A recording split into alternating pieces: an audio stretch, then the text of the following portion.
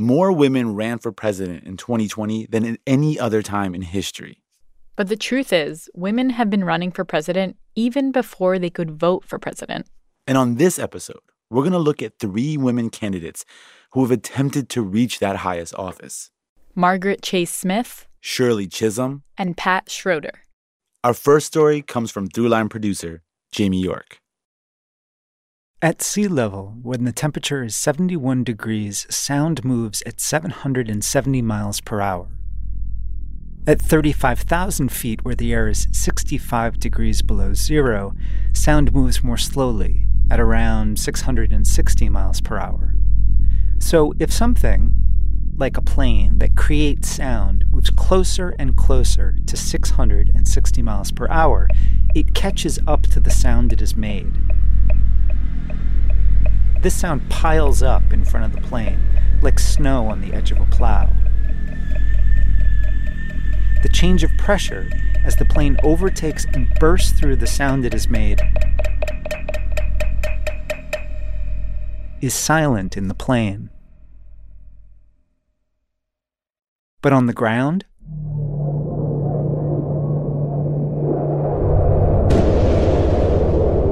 a loud crack.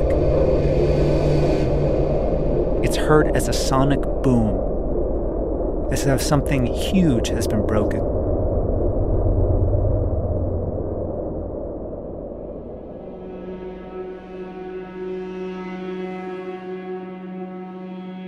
She was very, very proud of that, to break the sound barrier. Chuck Yeager was the first man to break the sound barrier in 1947, and Jacqueline Cochran was the first woman in 1953. But in 1957, after a day of training, Margaret Chase Smith went Mach 1, supersonic. She was 59, she flew at nearly 1,000 miles per hour, and she loved it. Or, as she put it, it was wonderful, even the barrel rolls. Well, she was on the Air and Space Committee, so somebody asked her if she wanted to go for a ride, so she said sure.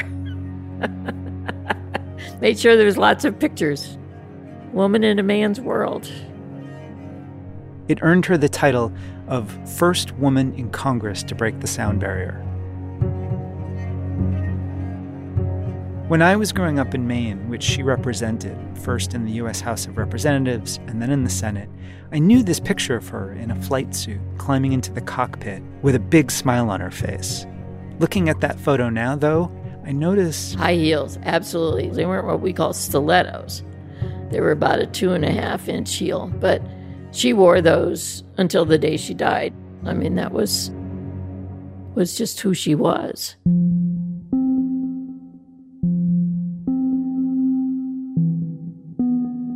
I'm Janann Sherman, the biographer of Margaret Chase Smith. Margaret Chase Smith was from Skowhegan, Maine, a small mill town. She grew up poor and managed to graduate high school in 1916. She found work in offices, mostly as a secretary, but she had ambitions to do more. She founded a local professional women's club, and she was a committee woman for the Republican Party. But it wasn't really until she took a job with one of the wealthiest, most connected men in town that her life began to turn towards politics.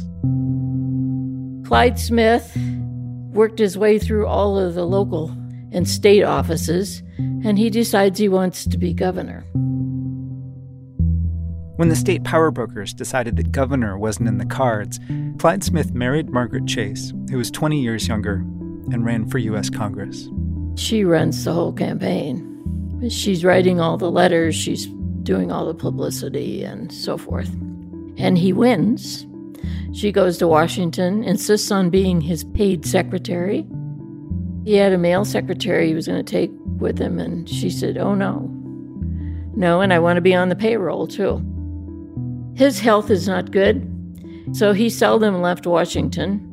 So in order to keep in touch with his constituents at home, Margaret is the one who comes back. She makes the speeches, she talks to constituents. I mean, it's very retail politics in those days, very face-to-face. And she becomes the face of Clyde Smith with the people at home. There are films in her library of receiving lines, just raw film. And she knows whose son is in the Navy and whose father is not well and remembers people's names. I mean, she just made herself indispensable, basically. Clyde Smith died in his second term. In many states, it was common practice to let widows serve out the remainder of their husband's time in office. And a lot of times the home party would let the women keep the seat warm, as it were, until they had a real candidate. It's just that she didn't stop. There were just a few months left in her husband's term, and Margaret Chase Smith made it clear that she would be the Republican candidate to take that seat. Well, she's already there. I mean, she knows everybody. She's been doing all the travels around the state, covering every post office in Grange Hall the whole time Clyde has been in office. And so it's very easy for her to just simply remind them that she will carry on the work of her husband. And so in 1940, months after her husband's death, she ran for office with a simple message. Even in her early campaign materials, when she was running for the House, the very first one, when she filled Clyde's seat, read, "A woman of courage, blah, blah, blah, blah." But the next iteration that came out just a few weeks later, when she ran for the full seat, took out the word "a woman." Now, whether she just thought that was self-evident or she just didn't want that, but she really avoided that whole thing. And I'm not a feminist either, she would say. She won her husband's open seat, for herself, by herself. She would win her next 3 elections with never less than 60% of the vote.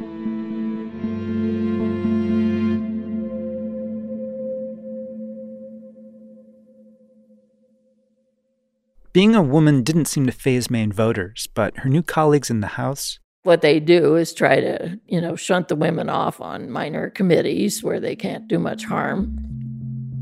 But Margaret was having none of that. And it started a pattern. In the face of being underestimated or misestimated as a woman, she got down to work and found issues to make her own, like the military. She decided early on she wanted to be on the Naval Affairs Committee because of the shipbuilding in Maine and because the war's coming on. And it becomes a real effort on her part to make sure that she has something serious to do. And it really gives her a chance to build a public persona, and one where they can't dismiss her as that slim, attractive little widow in the Congress.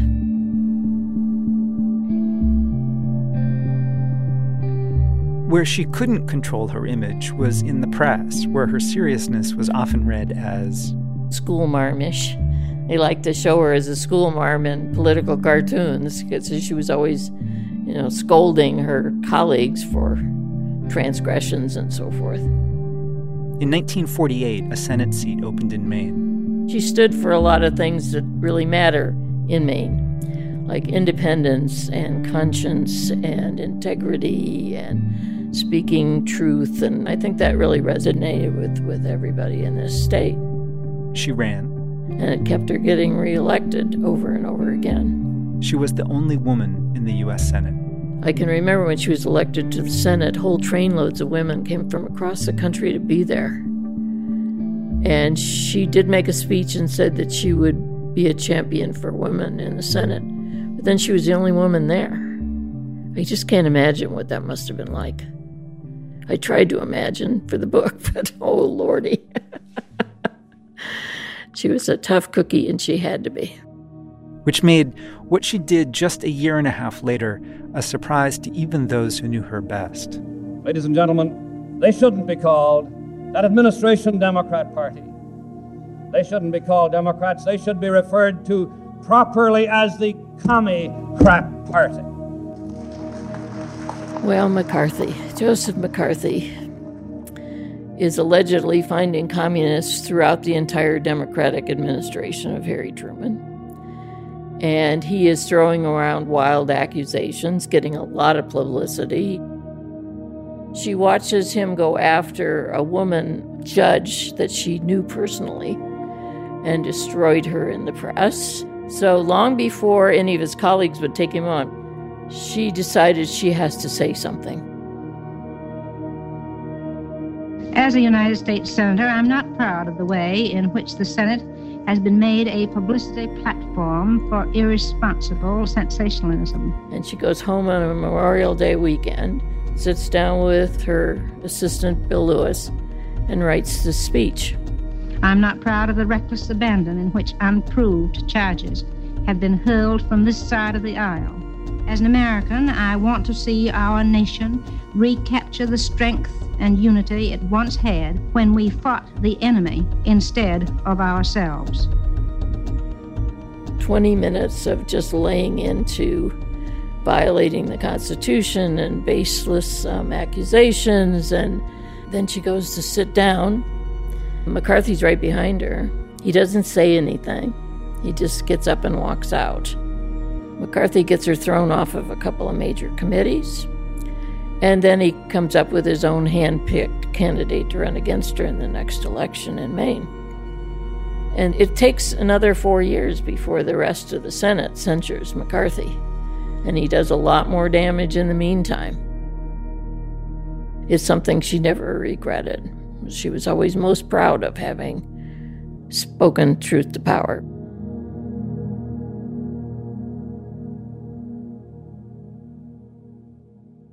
Mainers reacted just as she thought they would. They respected her moxie. And when they came around to that next election in 1954, she was resoundingly reelected. In the media, it was more complicated.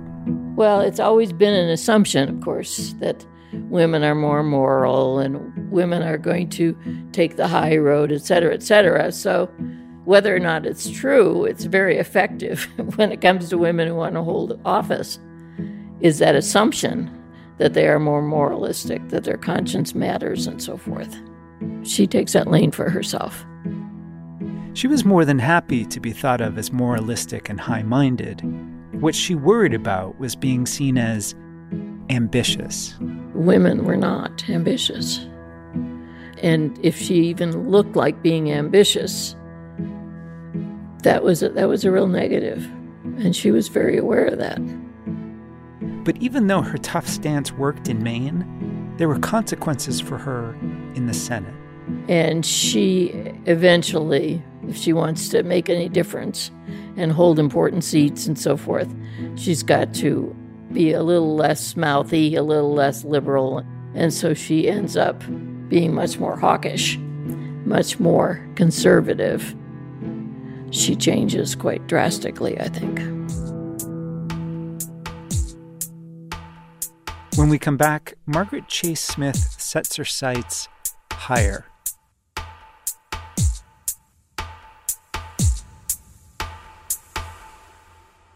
I'm Iris. And I'm Hazel Kimball. We're calling from Brooksville, Maine. And you're listening to Throughline from NPR. Support for this podcast and the following message come from Google. From Connecticut to California, from Mississippi to Minnesota, millions of American businesses are using Google tools to grow online. The Grow with Google initiative supports small businesses by providing free digital skills workshops and one-on-one coaching in all 50 states, helping businesses get online, connect with new customers, and work more productively. Learn more at google.com/grow. What's good, y'all? As you know, February is Black History Month, and all throughout that month, NPR's Code Switch is going to be running a special series about the history of Black resistance. Because as long as Black folks have been oppressed in this country, which is, forever, we've also been fighting back. Listen and subscribe.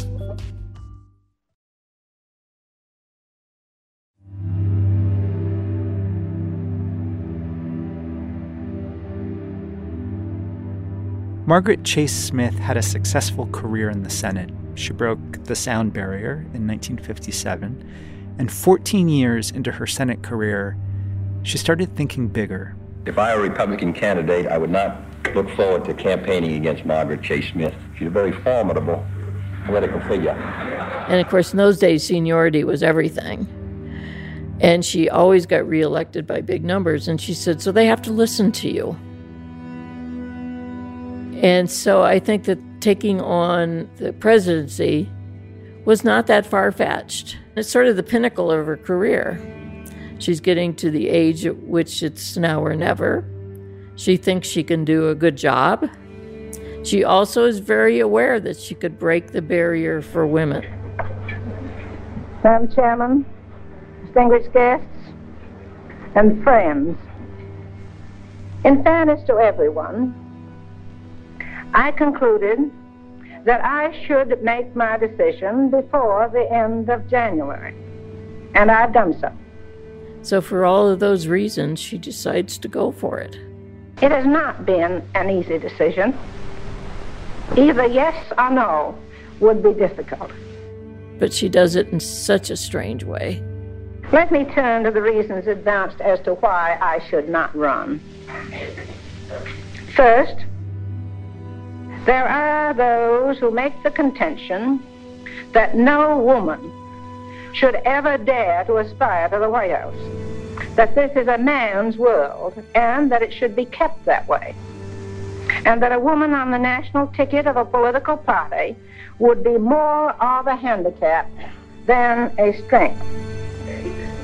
Second, it is contended that the odds are too heavily against me for even the most remote chance of victory, and that I should not run in the face of what most observers see as a certain and crushing defeat. She sounds like she is saying, well, I can't do this and I don't have that, and so I won't run. Fourth, it is contended that I should not run because obviously I do not have the financial resources to wage the campaign that others have. Fifth, it is contended that I should not run because I do not have the professional political organization that others have. Sixth, it is contended that I should not run because to do so would result in necessary absence from Washington while the Senate had roll call votes. And thus I would bring to an end my confession. And then, in her sort of quirky way, she says, but because of all these things against my running, I've decided I will.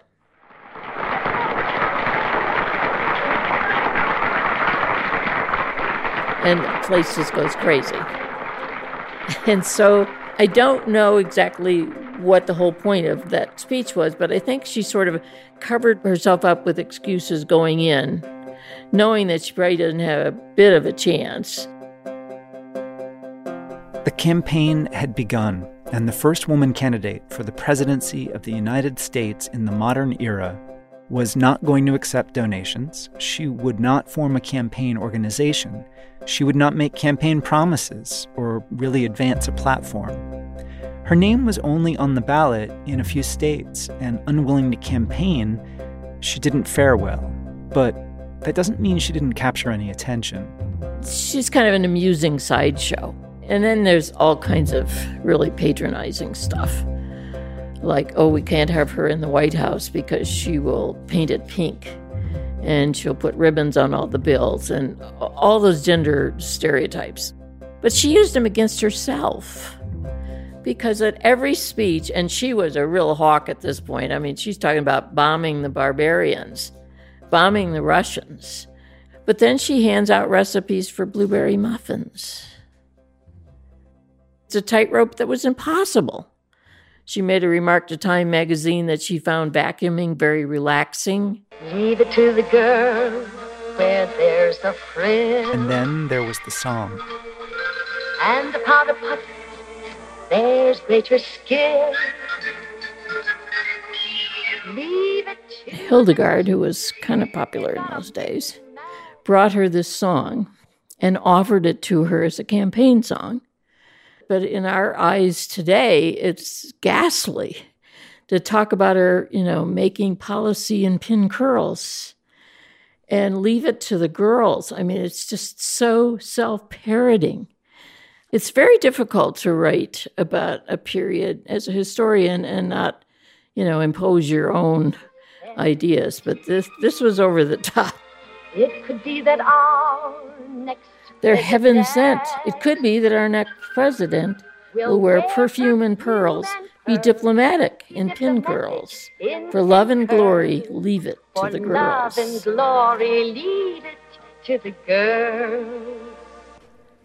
Yike. How do you make sense of this? Why is she doing this? And she always claimed that her biggest handicaps were the ones she went in with and spotlighted no money, no organization, and everything. But her biggest handicap was her sex. That was the bottom line.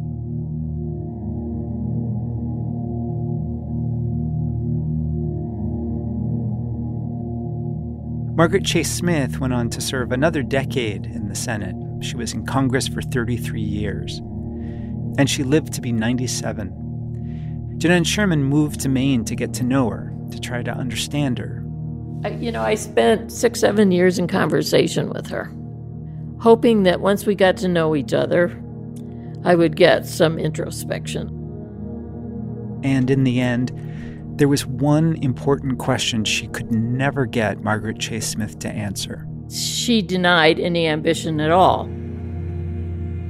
Until the day she died, she denied ever wanting any of this. This whole ambition thing is a real conundrum, especially for women and especially in that time period. I mean, not only doesn't she own up to her own ambition, I don't think she could even recognize it herself. She was so bound by those gender conventions that a woman is not ambitious. But she does step up to help when people ask, and that was always the way she described everything, including running for president.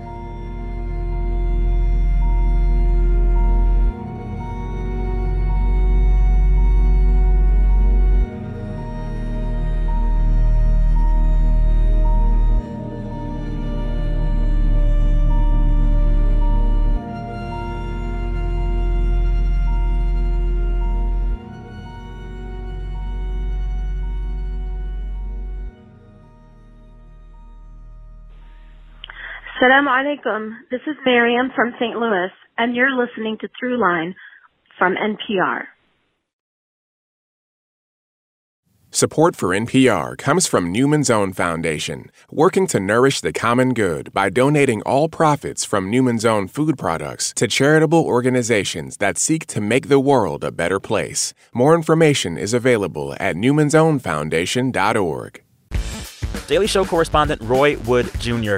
is very good at making people laugh. That wasn't always the case. The greatest gift of the bomb is that you suck and then you get to basically abracadabra and come back the next week. Roy Wood Jr. on his long path to comedic success. Next time on It's Been a Minute from NPR.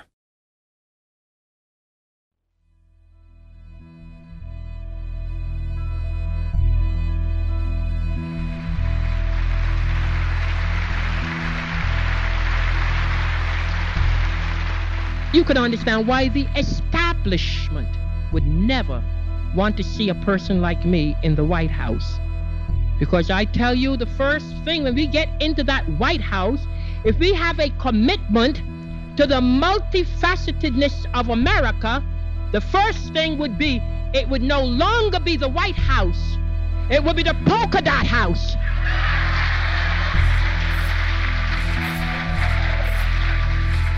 For the first time, the House will have a black woman member, Shirley Chisholm. Shirley Chisholm. Shirley Chisholm was a children's educator from Brooklyn. Congresswoman Shirley Chisholm doesn't play by the rules. The courage of Shirley Chisholm.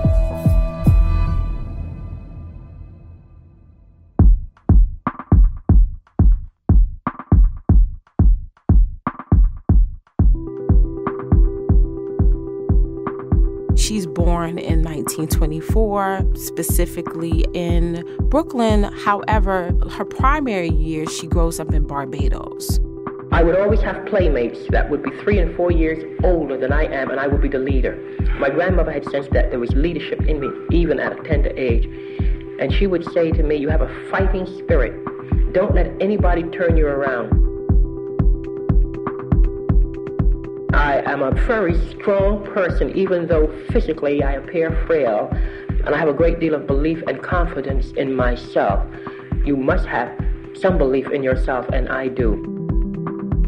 Everybody who's ever met her said she was the biggest person that you ever did see, even though she was probably the smallest person you ever did see. So I realize that this is a rough road, but a Catholics for Change has to be able to withstand the insults, the humiliations, the abuses, and the slurs. She had no patience for low expectations, and I think she really felt like there was no prejudice, no racism, no sexism like low expectations. My name is Dr. Niambi Carter. I'm an assistant professor of political science at Howard University. I'm Dr. Zinga A. Frazier. I'm an assistant professor at Brooklyn College in Africana Studies and Women and Gender Studies. And I am the director of the Shirley Chisholm Project at Brooklyn College.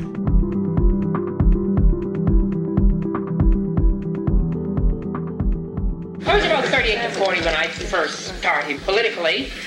And I remember I used to write speeches for Republicans and Democrats, and they paid me well. One of the things that used to really be so revealing to me was really the mediocrity of so many of these persons. But they had the access to the thing which is the milk of American politics. And that's money.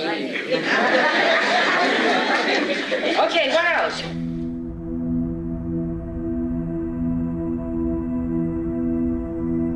There hadn't been an African-American woman from Brooklyn that ran for an assembly seat. Bedford-Stuyvesant is one of the most impoverished districts in the nation during that time that Chisholm decides to run for the state assembly. The issues of education, the issues of inequality in terms of jobs, the issues of housing and police brutality. During my spare time, I organized many groups to appear before budget estimate hearings, city council hearings. She's addressing all of those issues that are poignant for her community at that time. The people felt that perhaps this was the kind of person we really needed to function in the political arena. And pretty soon it became noticeable that I never relented. Just about 4 days before the petitions were to be circulated in the community to run me for the New York State Legislature, a group of women came to my home and stayed in my home until 3 a.m. until I gave them the answer that they were seeking. I tried to impress upon them that it was a very onerous task and responsibility in terms of moving out to go to the New York State Legislature. And the only thing that they kept saying to me was, Shirley, you can do it. We will do the work in the streets. Just say that you will be a candidate. In 1964, she was elected to the New York State Assembly. Each time the district was reapportioned, she had to campaign again. She has run 3 times and won 3 times. She starts to get a reputation for being a hellraiser. Many of the politicians began to take notice of me in terms of the fact that nobody seemed able to move me once I had taken a position. Right. One of the things that men often say about her is they don't know what she's going to do, and they can't control her. Because I look only to my conscience and to God for approval. I don't look to any man to support me when I get up on the floor to debate or I go out in the streets to fight. She's looking around and really thinking about what it means to be really an insurgent candidate. You go to the state legislature and you do what you can, and she was pretty effective there. But then you look at the national picture, and I think in Congress is where you actually see the plays be made. The country is ruled by a group of old men that make up the Southern oligarchy. That's why this country is as it is.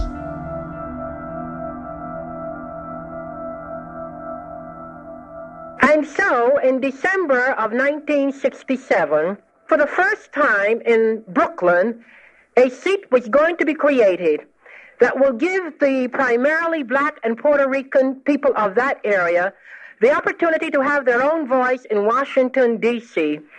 And again, I had to make a decision. Because it had been said Shirley, I don't think you should run for the congressional seat. You can stay in the New York State Assembly as long as you want to. Why give up the certainty of a legislative seat on the local level to make a bid for a national seat when you do not have the backing and the support of the powers that be? Then in addition to the fact you are a woman, and in addition to that, you are a black woman. So with all of these things facing me, once again, I had to make a decision. My name is Shirley Chisholm. On the basis of the record that I have established, I hope to go to the United States Congress on November 5th. There are all of these people who thought that they should have that seat in the 12th Congressional District. And it was primarily African-American black leadership.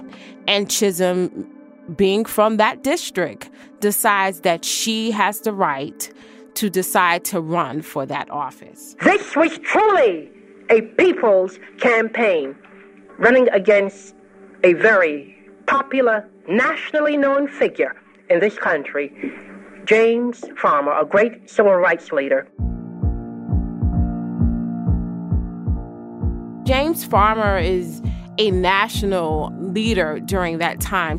He's known throughout not only New York City, but throughout the South and throughout the nation. I mean, he was a man's man in every sense. And he's the one who brought gender into the framing of what made him a better candidate than Shirley Chisholm. He had these sound trucks. So we can do something for this community. Thank you, madam. And she talks about how he ran these sound trucks and had these big, muscly macho men, as she called them, beating tom-tom drums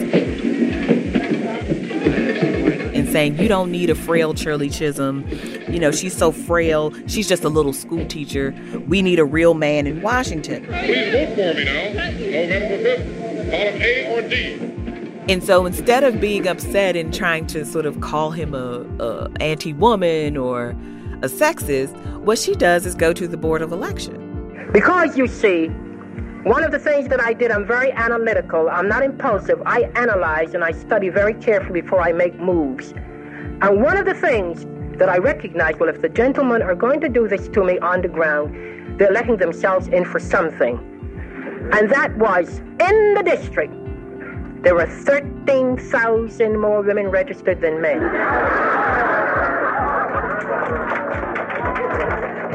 She understood the women in her district actually outvoted the men in her district. And so, Farmer on his own alienated the most active and the most consistent voting bloc in the district, which were black women. And she beats him 2.5 to 1.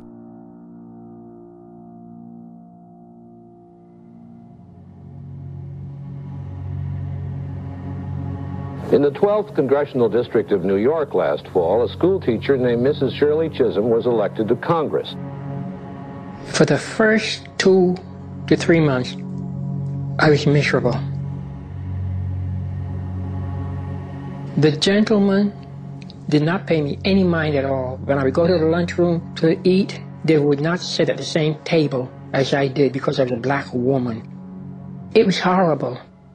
The people that make her life difficult really are the seniority. Power is not what she's seeking. She's actually seeking transformation. And so she becomes a thorn in their side, really. And she's a new representative, and she doesn't quite know what the rules are. But she goes down to the little lunchroom that they have in the bottom of the chamber. And I ordered my lunch. I was very hungry that day. And I always took the New York Times and read it while I was eating because nobody would sit by me. So this day, I felt something hovering around me. I looked up, and if looks could kill, I would have been dead. The man from the Georgia delegation comes over to her and tells her she's sitting in the wrong place. You sit at the wrong table. I said, what did you say? She said, I says, you sit at the wrong table. You sitting in the wrong place. I declared. She's like, well, I don't know what you're talking about. And he's like, you sitting at the Georgia delegation table. And she said, well, there's nothing here that says that this is the Georgia delegation table. So I continued to eat. And he continued, says, you sit at the Georgia delegation table. But then I began to feel sorry for him because he was hungry. And I decided to use a different psychological approach. And I said, you're hungry, aren't you? And it's the first time he gave me a smile because I was nice to him. I said, you're hungry. He said, sure, I'm hungry. I said, I know what your problem is. Your problem is you cannot sit at this table because a black person is seated at the table. Isn't that right? He said, yeah. I said, I am going to help you. I said, look, you go over and you sit at that table, you order your lunch. If anybody bothers you, you tell them, see Shirley Chisholm. He went right over to the table and he sat down. That's the kind of stuff that she was facing as a duly elected member of Congress.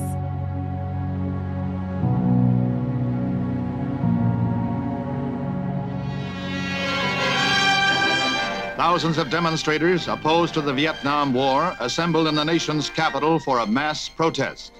So these are the Nixon years, right? So everybody is feeling the pinch of war and the nation is unsettled. Military police contain the crowd, but clashes soon break out.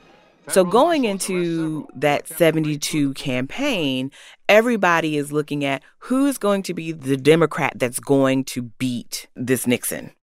And Shirley Chisholm gets angry and she decides that she's going to run, in part because she said people had to get used to the idea that someone other than a white man could be president.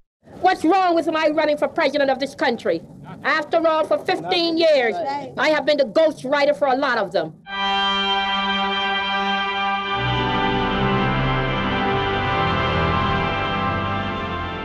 On January the 25th, 1972, at Concord Baptist Church in Brooklyn,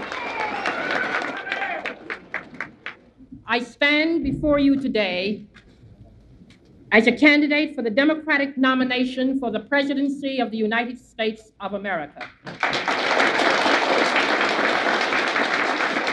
I am not the candidate of Black America, although I am Black and proud.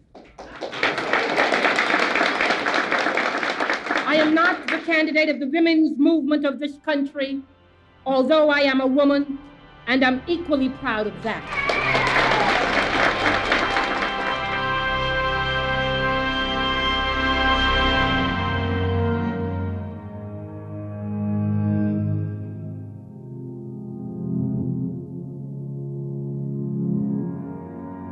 There are all these questions on why her? Why Shirley Chisholm? Why does she have the audacity to think that she has the right to run for the highest office in the land? And she simply responds, why not? Because a white male has always been the person who has entered into the White House. I don't see why it is that I should step back. We've never had a black person or woman to seriously run. She is free and clear of big money interests. What she really cares about is advocating for people. That's her deal. I am the only unbought and unbossed politician. And I mean that literally.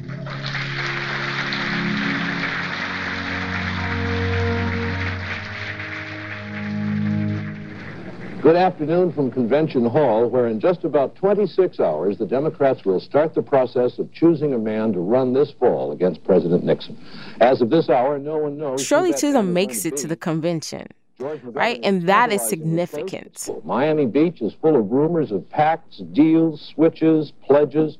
The hotels are jammed with delegates, and it looks as though this may be one of the most complicated and possibly the most interesting political stories of the century. George McGovern is viewed as the front runner. He's a senator out of South Dakota. He's widely decorated for heroics during World War II. You know, good-looking guy, the usual. And Shirley Chisholm is the only woman in the field. 30 1/2 votes for Senator Scoop Jackson. She had kind of gotten inklings. She knows that this is not going to go any further. And she concedes in Miami. And 119 votes for the next president. McGovern won, like everybody knew he would. I accept your nomination with a full and grateful heart. I mean, we saw how that election turned out. Not good for the Democrats. I first want to express my deep appreciation to every one of you, the millions of you who gave me your support in the election today.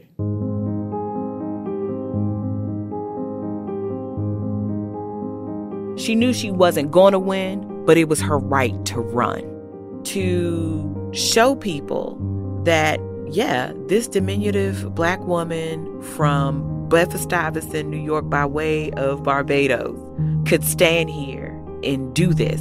Then I am making this country live up to its promise. Even in 2020, there will be no African American or African American woman who will make it to the convention floor. But Shirley did in 1972. My greatest achievement, believe it or not, is that I had the audacity and the nerve to make a bid for the presidency of the United States of America. I really think that's my greatest achievement. I don't really regret anything that I've done. I really don't. I want history to remember me, not that I was the first Black woman to be elected to the Congress, not as the first Black woman to have made a bid for the presidency of the United States, but as a Black woman who lived in the 20th century and who dared to be herself.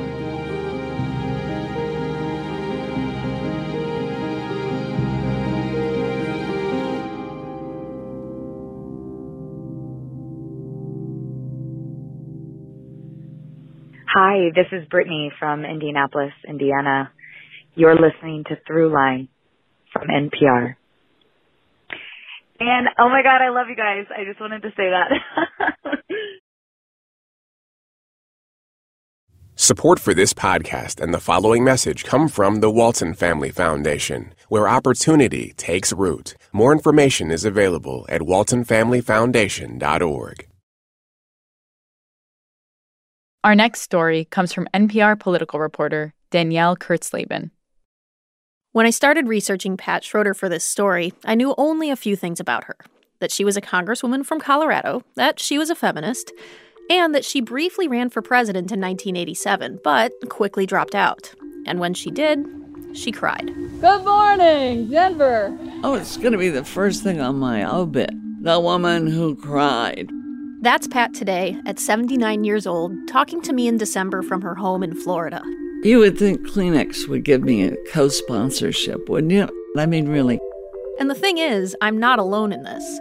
When I Googled her, Pat Schroeder crying was the first phrase that autofilled. Hey, thank you all for being here. You are so wonderful to join us in Denver, which is home, with my wonderful family. Now, I'd never seen the press conference, so I expected to see a woman in heaving sobs on national television.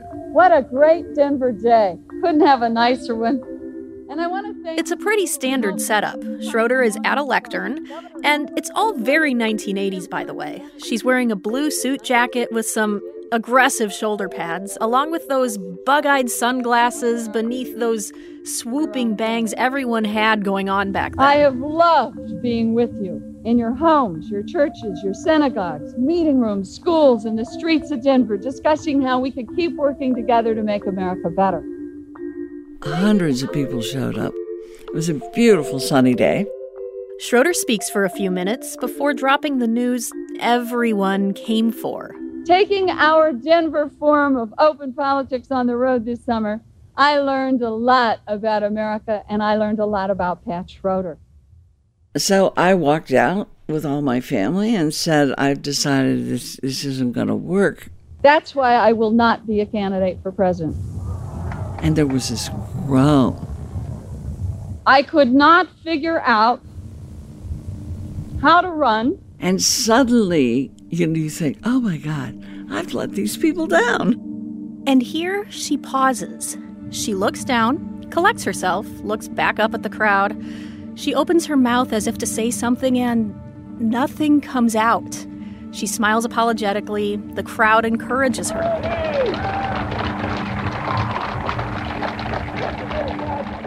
You can hear her husband ask if she has a handkerchief, and she draws one from her pocket and she dabs her eyes while the cheers continue. I could not figure out how to run and not be separated from those I serve. There must be a way, but I haven't figured it out yet. This wasn't a breakdown. It wasn't even sobbing. It was a brief show of emotion. And quickly, she's taking questions from reporters, and it's a news conference like any other. And I could not bear to turn every Of course, it wasn't a news conference like any other, because that moment became the story. Schroeder's tears make women cry, read the Chicago Tribune's headline.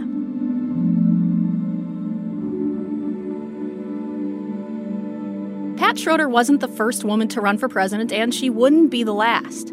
But something was different about her campaign. As one NPR reporter put it at the time, there was a sense that this is the first woman who might actually be able to win the presidency. Her campaign was another important step towards that goal, and this is why I wanted to talk with her. Her reflections on all the challenges she faced as a candidate and the challenges facing more recent women presidential candidates can show us so much about how far we've come as a society and how far we have yet to go.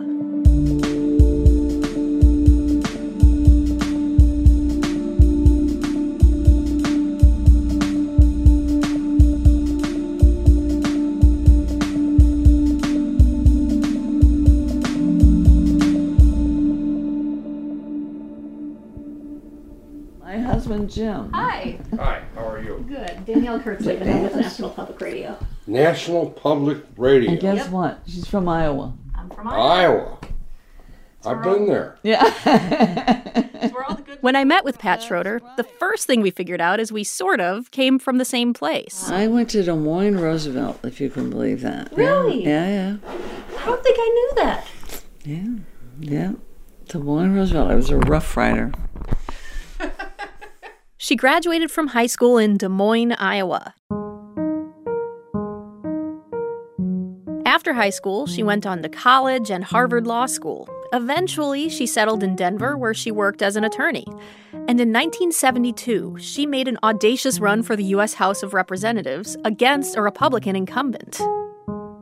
She won, and at 32, she became the second youngest woman to win a House seat. Patricia Schroeder is a Democratic congresswoman from Colorado. Mrs. Schroeder is an attorney who was first elected to Congress in 1972. She was a feminist, anti-Vietnam War, and generally liberal on most issues, although she'd argue she was fiscally conservative. She was appointed to the Armed Services Committee, and by 1980 became outspoken about military issues. Here she is debating some defense experts, all men, on television. But let's get some money into personnel costs. And I guess that's where I agree with you, because I'm saying we've had pay caps on since '73. We've done all sorts of artificial things, and we sit around and whine about why don't we have anybody. Let's not talk about the draft and national service. Let's take the problem that we have right now and solve it, because it is solvable. Mel, can I just say, I totally agree. I'm delighted to hear you say that. I think that is the real world, and that's what I'm saying. Let's look at the real world. Let's look at the problem. And as the 1980s went on, her star continued to rise in the Democratic Party. By May 1987, Schroeder is 46 years old, and she's been in Congress for 14 years. But she had another job that would set her on the path towards a presidential run. And I am proud that the standard bearer for us will be my friend, your friend, a great Coloradan, the next President of the United States, Gary Hart.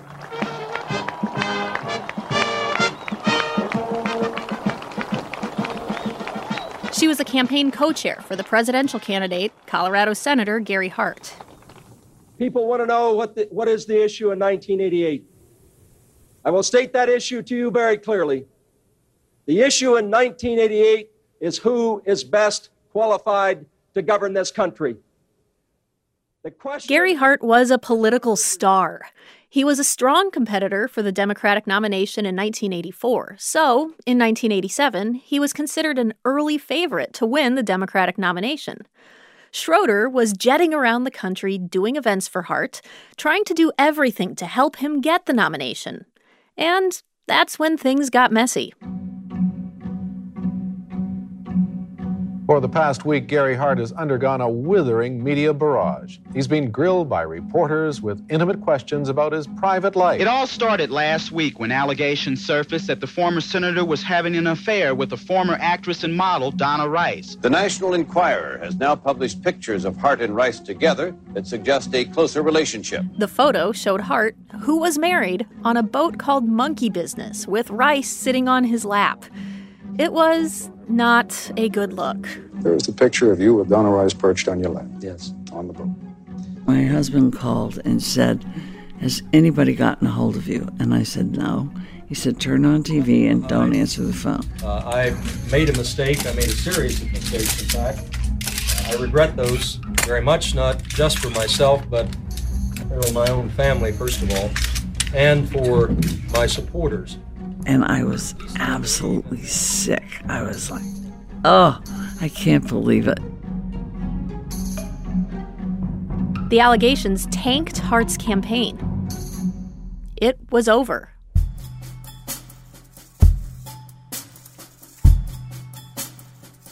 Schroeder is pretty self-deprecating in describing what happened next. She was angry and upset that the campaign she was co-chairing had just imploded.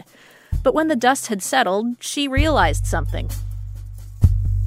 I thought, well, I've been running around doing all this stuff. Why don't I just run? Which was not the most thought-through, thoughtful response. But that's what I did. I was still cognizant enough to realize it was very late. There were already 7 candidates, for heaven's sakes. Schroeder put together an exploratory committee, which is just what it sounds like. She was trying to figure out if she could run and win. And that's key here. She didn't want to be a symbolic candidate. She wanted to get that nomination. And the number one thing she was going to need was what every candidate needs: money. So I said, if by the end of the summer, I haven't raised a certain amount of money, and I, really see this is crazy, I'm out of here. She calculated that she needed $2 million by September to be a viable candidate. And if she didn't, she had a phrase on the campaign trail: no dough, no go. She had some success. In July, at a gathering put on by the National Organization for Women, she pulled in more than $350,000. And the enthusiasm among some women for her crossed party lines. Here is NPR's Alex Chadwick interviewing a woman in 1987. You're a Republican? That's correct. And you like Ronald Reagan? I do. I'm also a businesswoman, and I'm ready to see what a woman can do. And I'm also ready to vote for a woman even if she's a Democrat. I mean, you got to remember when this is. This was in the 80s, and there were all sorts of polls showing that I think it was about 20 to 30% of the people said they would never vote for a woman. But then when you change the question and ask it, do you have friends that would never vote for a woman? Then it went way up. Pat had a political message and platform. She wanted to talk about the economy, deficits, and defense spending, but she couldn't avoid her gender. And when her gender did threaten to obscure her message, she deflected with wisecracks. As I go around, people want to say it's the woman's candidate, or I get questions like, why are you running as a woman?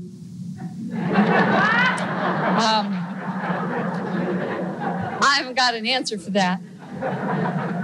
Other questions like, will my husband have to put his tuxedo in the Smithsonian? Things that we had not pondered.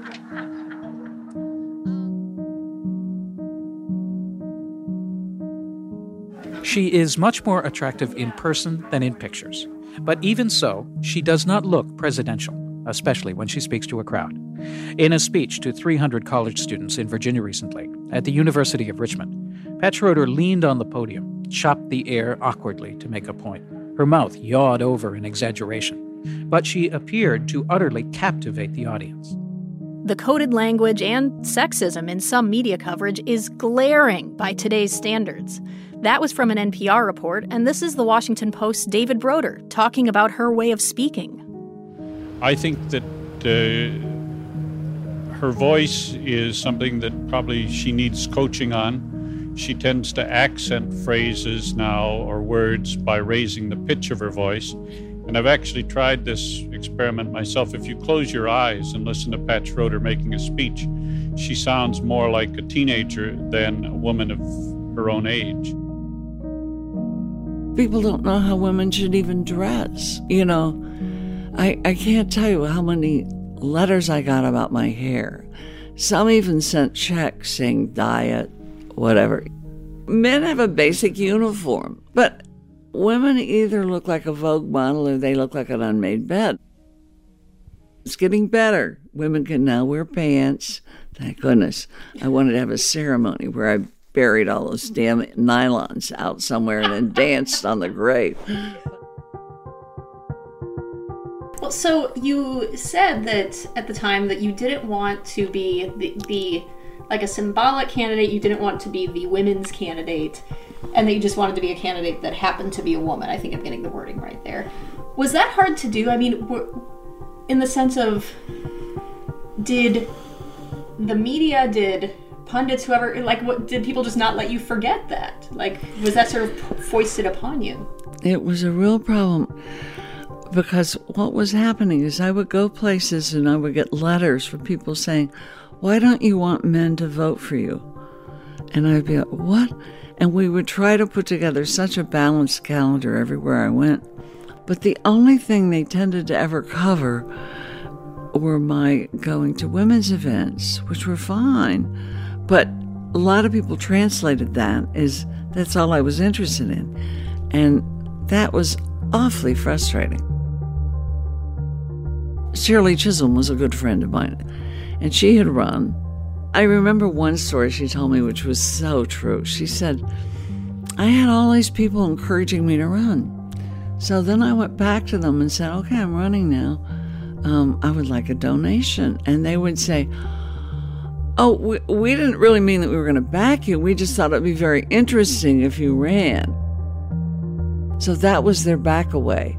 It's wonderful and interesting that you're running, but that didn't mean an endorsement.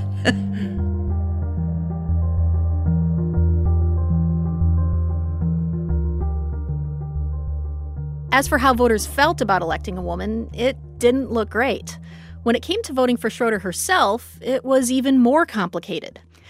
In a Time magazine article from September 1987, Schroeder came in first among all candidates when voters were asked which one they trusted most, which they'd be proud to have as a president, and who would be best on the economy.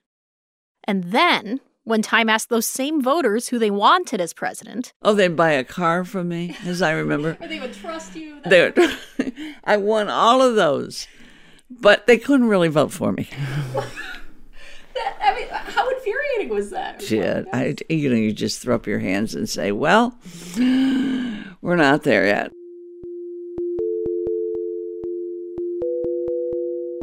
By September, the buzz around Schroeder had grown.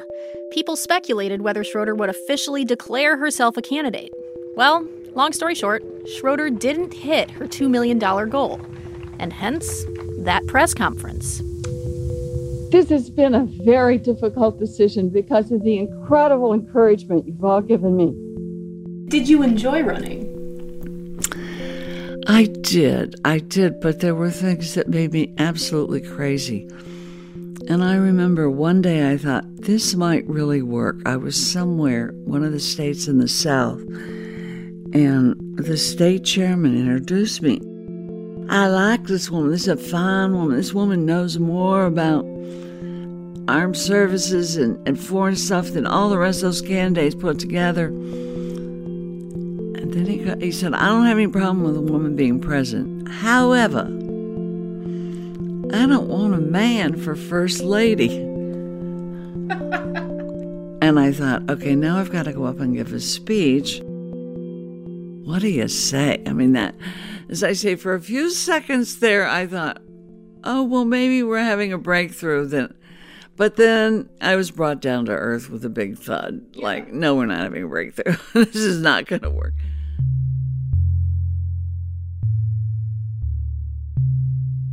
After talking to Schroeder and covering the 2020 campaign thus far, here's what I come away with.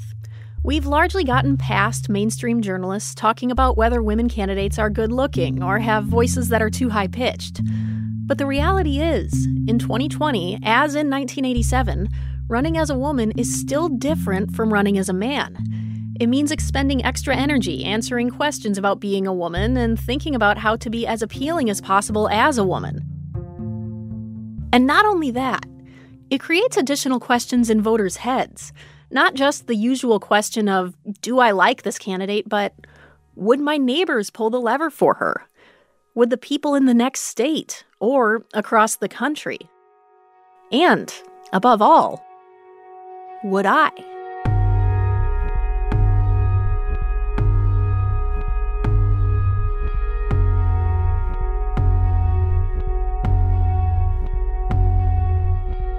That's it for this week's show. I'm Rand Abdel Fattah. I'm Ramtin Arablouei, and you've been listening to Throughline from NPR. This episode was produced by me. And me, and Jamie York, Lawrence Wu, Lane Kaplan-Levinson, Lou Olkowski, Nigeri Eaton. Fact-checking for this episode was done by Kevin Vocal. Thanks also to Anya Grunman and Austin Horn. Our music was composed by Ramtin and his band, Drop Electric.